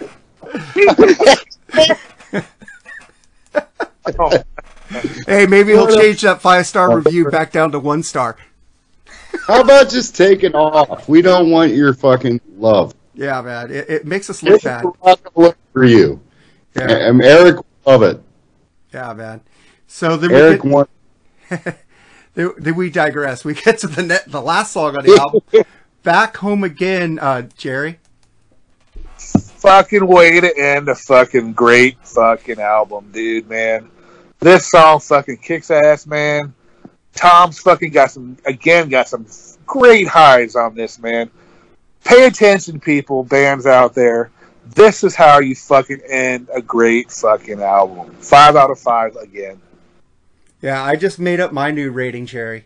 I'm going to debut it on this song. I give this 5 out of 5 bong tokes. All right. Bong tokes. All right. And then I rate this 10 bongs. 9.5 bongs, this album. So, this fucking song rules. What a great way to fucking end a fucking great album. Like I said, I rate this 9.5 bongs. To end this fucking album, gritty fucking ass fuck guitars, grinding hard. Remember the first time I listened to this album, I wanted more. And there was no fucking more because this is their debut album. I couldn't go back or forward and listen to any more Cinderella. So we had to wait for Long Cold Winter, and that fucking sucked. Remember that, Jerry? That sucked, right? Yeah. I do. Yeah, I like getting into bands that have an album before, if I like them. But, Aaron, what do you think about it? This is absolutely the best way to end an album. You're going on this roller coaster. It's like riding a roller coaster. You start off fast, you get to the hill, you have a couple bumps in the road, and then you get to the finish. And that's exactly what Night Songs is to me. It's a roller coaster ride. There's a couple of songs that, I don't care for, but I still like. But this song, I mean, I'm looking at the lyrics right now, and it just sounds... trying to think of the word. It sounds like a life story to me. Yeah. It starts off with, I hit the road wide open at 17. Mama cried herself to sleep. Lost a dad I've never seen, which I fuck with that lyric pretty heavy. Took all my childhood friends, guitar in a dream. Some say I got it bad, some say I've got the cream. Amazing lyrics. Man. Absolutely amazing lyrics. And honestly, that's all I have to say. You guys hit the nail on the head. Perfect way to end this album. Charles. Yeah? Your turn, buddy. End it. End the album. Oh, man. Well, first of all, it's an autobiographical song written by Kiefer because I've watched a lot of interviews that he did. And it's, he didn't do drugs in high school to get a Les Paul, a Gibson. Damn. Nope. You know how expensive a Gibson Les Paul is? Nope. Jerry does. Jerry does. A good one? I mean, Yeah. a low end model. Cool. $50. Yeah. Low end. No, he got a decent end with the gold humbuckers and all that. I mean, that's cool, and it's an autobiographical song if you listen to the lyrics, and it fucking crushes, man.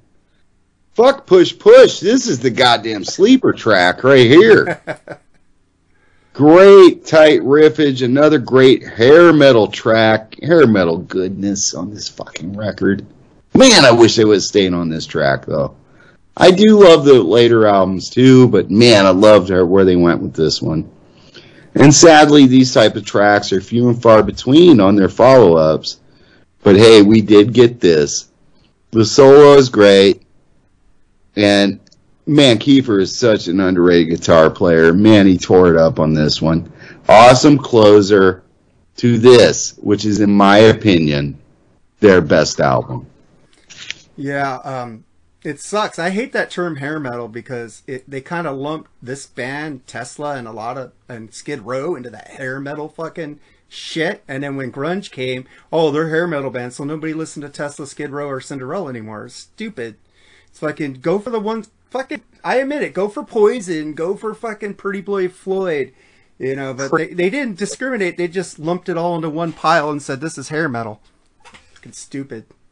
Aerosmith didn't get into that. They had long hair. It's like weird. Aerosmith thrived.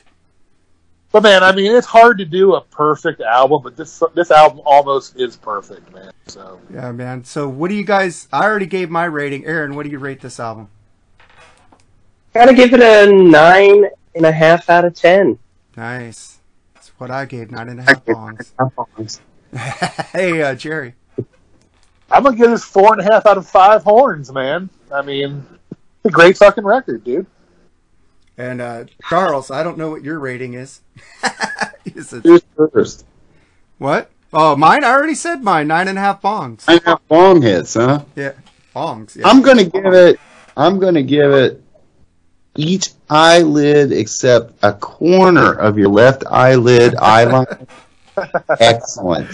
You got the one that people are thinking about. Right behind. Right behind Appetite for Destruction is perhaps the best hair metal fucking album of that decade. Oh, fuck no. You forget the great radio controversy about Tesla, Mechanical Resonance. No, I did not. Oh, dude, those albums are up there for me.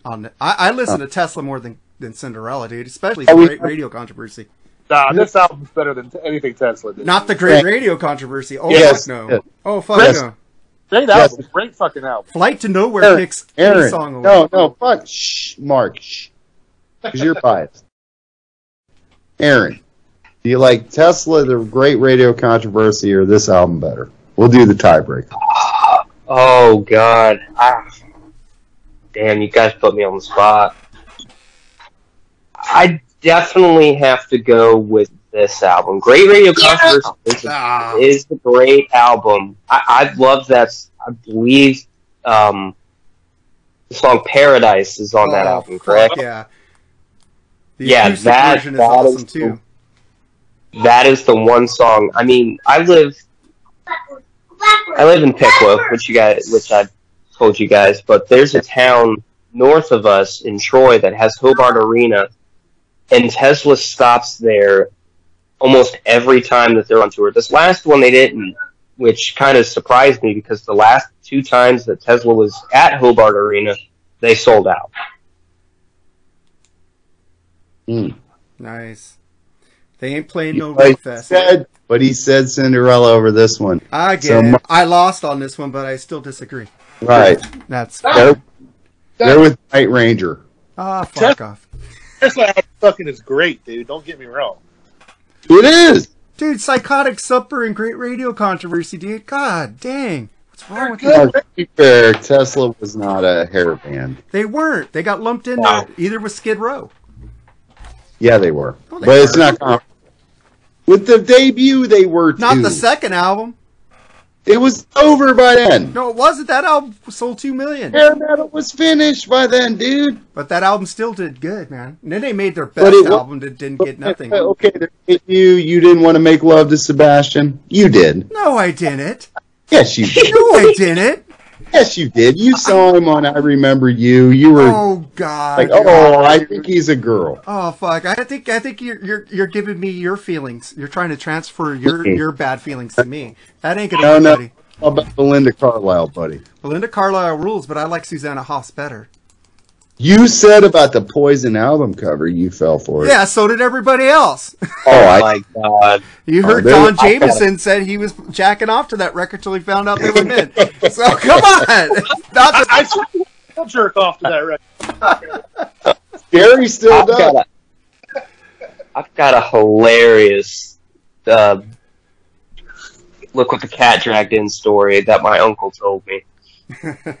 go for Tell it. it. When that album came out, he wanted to go get it. So my grandma and my aunt took him out to go get it.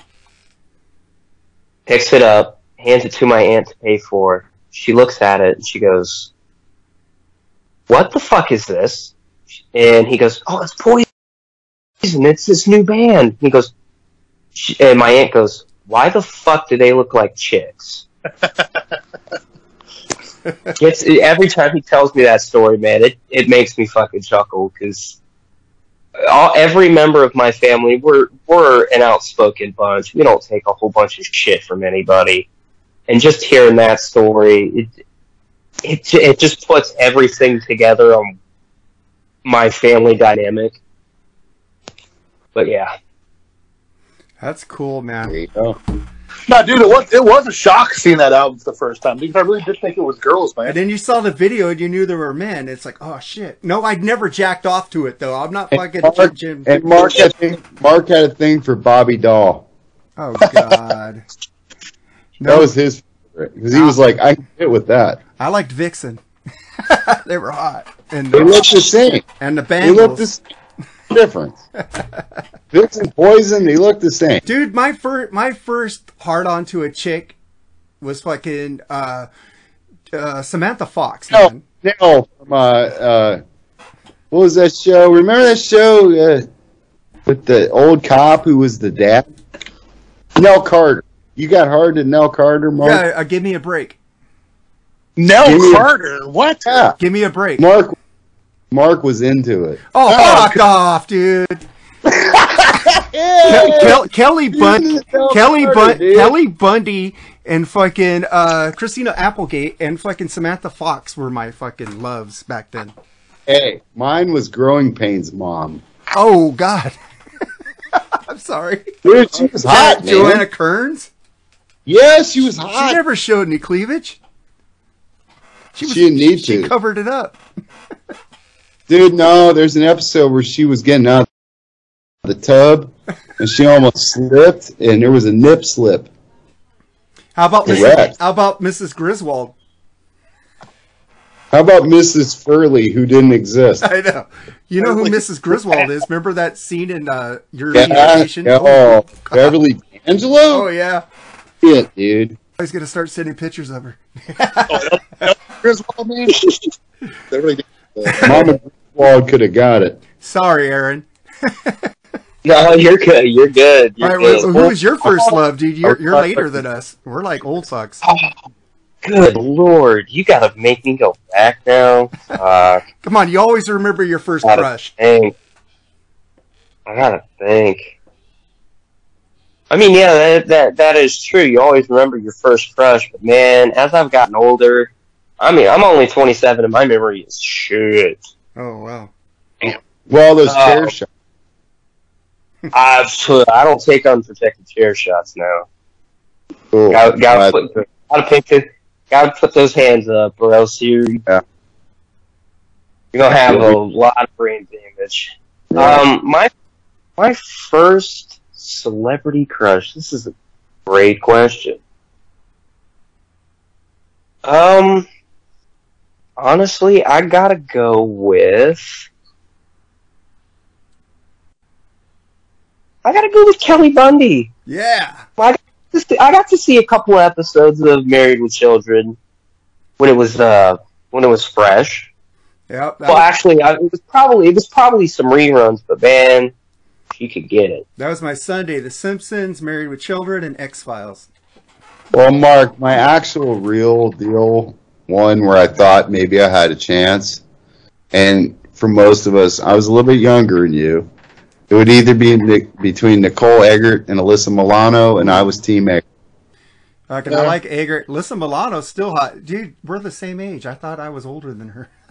Like, damn. Dude, mine, I still crush on the one that I first started crushing on. Daisy? Dude. No, Nancy Wilson from Heart, man. Oh, yeah. Oh, from These Dreams video on the horse? Fucking A, dude. On that or what?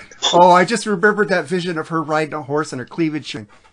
And she still looks fucking great, dude. Yeah. I mean, amazing. But his new one is Daisy Ridley from Star Wars. Yeah, what can I say? I think All right, man, let's end this bitch. We get to our tracks of the week. Charles, you picked Spit It Out by Slipknot, and I did listen. Yeah! Metal, motherfucker!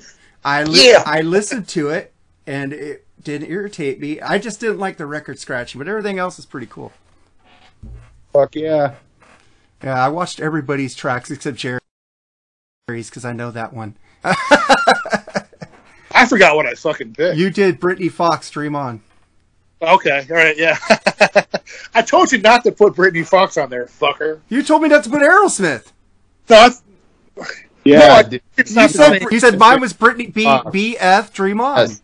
I agree Dude, with I'm Mark. joking with it. I don't care. All I right, agree with Mark. I was a tiebreaker. You did. thank you. See, Yeah. Jerry? Whatever. It's on the third album, folks. Check out Britney Fox. Great underrated fucking band from the 1980s. Yeah, and then Aaron picked a group that Chris Czynszak loves, and I've tried to get into them, and for some reason it just doesn't get me, but I went and watched this video today. I guess it's 6 years ago. It's really fucking good. I like Never Look Back. Aaron? Yeah, and here's the reason why I picked that. So that is going to be my entrance song for this year. Cool. I listened to it a couple weeks ago. I had a song picked, and it was going to be "Urgent" by Wet. Now I had come out to that before when I was a heel, when I was a bad guy, and I was like, I can't do that. I'm a good guy. I'm a good guy right now. I can't come out to a heel theme song. So I was like, you know what? I'm going to change it up. And I heard this song, and I was like, that's the one. All right, Aaron, you prefer being a good guy than a heel? I prefer, honestly, I've been called an asshole my whole life because some people don't like that I'm as outspoken as I can be. But honestly, I prefer a little bit of both, if I'm being honest. I like a baby face with an edge, not so much kind of like an asshole and cheating all the time. But if push comes to shove and I have to do my whole career as one of them, I'd probably go and be a heel because it is, for me, it's easy to be an asshole Right. than to not be an asshole. Oh, yeah, it takes all the strength I have not to be an asshole. I was going to say, it looks Right. But you could be Stone Cold, Aaron. The anti-hero. Right now, the way that we have our first 6 shows of the year booked, and I'm telling you, once you guys start seeing me go into this heel role, I've got a lot of stuff planned, and I'll give you guys a little bit of a hint. So we all know who David Koresh is, right? Yeah. Oh, So Yeah. the character that I have, and I'm going to be joining kind of like this group of darker characters midway through our season this year. I'm going to be kind of like the voice. Right now, I will say we do have. I'm probably the one guy that the group of guys that I wrestle with that comes to the most for promo ideas, because I'm all about, you can tell a story in the ring, but you can also utilize your voice, and that's what I'm really good at. I'm getting the wrestling ability down, but promos, that's my expertise. To me, that's what makes a fucking wrestler, in my opinion. If you do good promos, man. Yep. For me, if you can sell the people, like if you're a babyface, if you can sell the people like you don't have a chance in hell that you're going to win, and I'll use this as an example. Say for example, you're like you're a cruiserweight. You're going up against Brock Lesnar. Everybody knows you're going to get killed. The point that you're trying to make is, I might get killed, but I have, all these fans that are in attendance and watching at home by my side. Now, as a heel, you want people to absolutely hate your guts. Loud boos are just as good as loud applause, man. I think you're doing your job well. Exactly. Vicky Guerrero was she got the loudest boo pops ever, I think, in history, I think. Oh, no doubt. No doubt. But she was awesome, though. It was bad. All right. My favorite heel ever is Roddy Piper. Mine too. When I liked wrestling, I loved him. Reach. Yep. He was one of the good ones. I kind of modeled my promos a little bit after his, and a little bit of a mixture of CM Punk. So it's not like I'm taking from one person. I'm taking from 2 people that I admire, and I'm just making them into one. But with this David Koresh character, I'm going to be soft spoken like Jake Roberts. You're going to have to lean into everything that I say, and then once I have you, that's where I'll start getting a little louder and more flamboyant. Well, not flamboyant, but more of where I'm trying to drive a point home. And see, I'm a crazy person at heart, and wrestling is literally my creative outlet. This is where I can put some of my ideas together and just let it form on camera. Well, Aaron, myself, and a couple others, we met Kevin Sullivan at Rockin'. You want to talk about a legend of the fucking game right there, dude. Hold on 1 second. Dude, I can't believe how fucking small that was. Man. Calm down. I didn't. Kevin Sullivan, Taskmaster. Yeah, I did see. I think the Good Doctor, he took a picture of Kevin Sullivan. I was like, oh shit, he's a rocket pod. Holy shit! So did I. That botched entry of the Taskmaster, man, will always be a classic. I took the picture of Dr. fucking Kevin Sullivan and joined my wrestling group, Aaron, the Old School Wrestling Rockers, if you hadn't. Yeah, it's pretty cool, man. I will definitely do that, yeah. It's wrestling the way we know it should be spelled. WRASSLIN apostrophe. Old School Wrestling Rockers. And I want to say something before we end this show. Mark, I know you're not a wrestling fan, so this probably doesn't. You're you're probably zoned out right now. Well, I'm listening to you guys because I got to get to the last track of the week. Go ahead. My apologies. I can be. No, it's okay. These guys are geeking out on wrestling. It's cool. I like to hear people geek out on what they love. It's fine. What I have noticed is that rock and roll and wrestling are a perfect marriage. You don't see. I'll say this: when you have like a cowboy gimmick and you come out to a country song, that immediately turns me off. But if you can get a guy with a killer song, I mean, Cody Rhodes' song right now, my Lord, it's just one of those things. It's like peanut butter and jelly. It's just a perfect marriage of rock and roll and wrestling. Oh yeah, I mean, when you hear the crowd fucking singing parts of the song, dude, that's awesome. It really is. Okay, so even with that, so I've been to 2 AEW shows. I went to the one in Columbus, and then the one that they had back in February in Dayton. And let me tell you, when you hear Judas, the crowd gets into it. When you hear Carry On My Wayward Son, see what I'm talking about. Perfect marriage. And even Orange Cassidy's song, Jane. I mean, they're bringing these old songs into, a mainstream wrestling company that so many people my age are watching, and they're like, whoa, what song is that? I mean, everybody knows Carry On My Wayward Son. How can you not? If you're in my age group, you played Guitar Hero. That was one of the songs on one of the... You watch Supernatural. Oh. That is true, yeah. Sorry, I had to get that show in. I love it. I live the moment of it being out, and I know it more from South Park. But go ahead. Does anybody come out to Rush? Yes, Kerry Von Erich, the Texas Tornado, came out to Tom Sawyer when he was in World Class Championship Wrestling. But go ahead. Anything else, Aaron? Honestly, no. I don't have anything else. All right, and then we get to the last song I picked, Aerosmith, Kings and Queens, and if we ever do draw the line, that is already my pick for that album. So that is my all-time favorite Aerosmith song.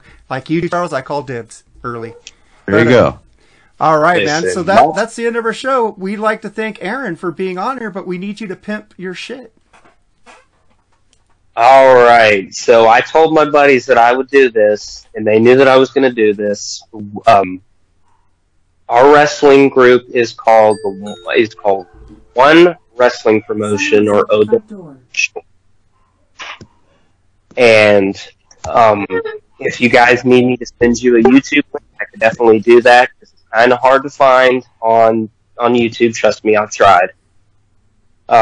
We also have a Facebook page where we're promoting this show that's coming up tomorrow, April 16th. And I can also send you guys that as well.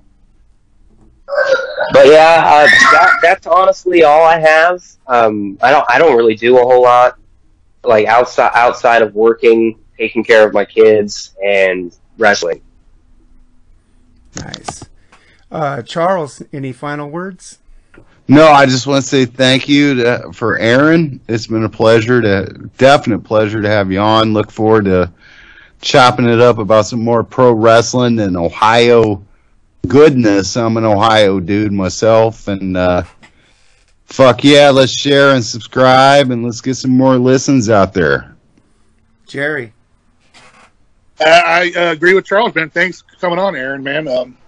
I wish you luck in your wrestling career, man. I'm already a fan, so maybe we can do something someday where we can talk a lot about wrestling. That would be fun, man. I love wrestling. You guys could do a BS, and I could sit there and watch and just drink. I don't care. If you guys want to do a wrestling show, I'm not going to stop you. Hats off. I am always free. Go ahead. Hats off to Charles for picking a great fucking record, dude. Thank you. Yeah. Well, thanks for doing it. Great pick, man. I love it. Great album. Like I said, 9.5 bong hits. But make sure and check out our YouTube, our Freeform Rock Podcast YouTube. We do a Saturday exclusive, which we're going to record after this episode, like we do every week. So we talk more about music news in there, like stuff that's happening now, and we yell at each other. This sucks, you suck, whatever. You know, we have a great old time on there. So check out the YouTube channel, subscribe and follow us on Podbean and Apple Podcasts. Leave us a 5-star review, like my wife said earlier in the podcast. All right, let's get the fuck out of here. Thank you, guys. Thank you. Peace. Peace. Did you never give a damn in the first place? Maybe it's time you were the tables turn. Cause in the interest of all involved, they got the problem solved. And the primitive culture, yeah, illegal mates, all the way of here to try to stop dropping off. You were dead from the get-go, been motherfucker. Jumbo got stuck away, scared of me now. Then you tell me that I thought always says it never was. Don't measure me the pills and vinegar. Don't tell me I'm slayer, think I fear your bullshit. Just another dope bomb, jumping up this shit. It's another way to break through the noise. With a circle that is head, you got your pen. Gotta be that way if you want it. Sanity, literal profanity, it's bad. Smash it out. All you wanna do is shut me down. All I wanna do is step you out. Smash it out. All you wanna do is shut me down. All I wanna do is step you out. Maybe it's the way you gotta spend a lot of room upon it. People know you live in spots and leave when you realize. Step out there. I guess it's time to bury your ass with the chrome straight to the dome. You hear me right there, try to understand it. And if you know it's good, just shut up and fake for the backstab. Don't you know you're best inside from the yeah, such a good shot. Take a minute back, boy, I'm trying to do this shit, cause the game's getting louder. Come on, I got a face full of acting, living up far, going home in a basket. You gotta pull the power, no, nothing, nice or shit. Wait, that's something, pale, storm will take. And you can let if you want, but I'll find you coming up behind you. Spin it out. All you wanna do is shut me down. All I wanna do is step you out. Smash it out. All you wanna do is shut me down. All I wanna do is step you out.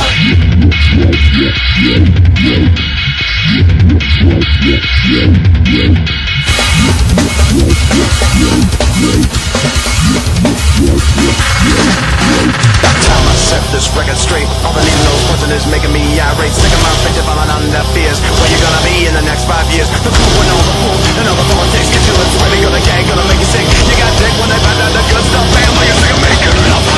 Fuck me, I'm all out of enemies. Fuck me, I'm all out of enemies. Fuck me, I'm all out of enemies. Fuck me, I'm all out of enemies. Fuck me, I'm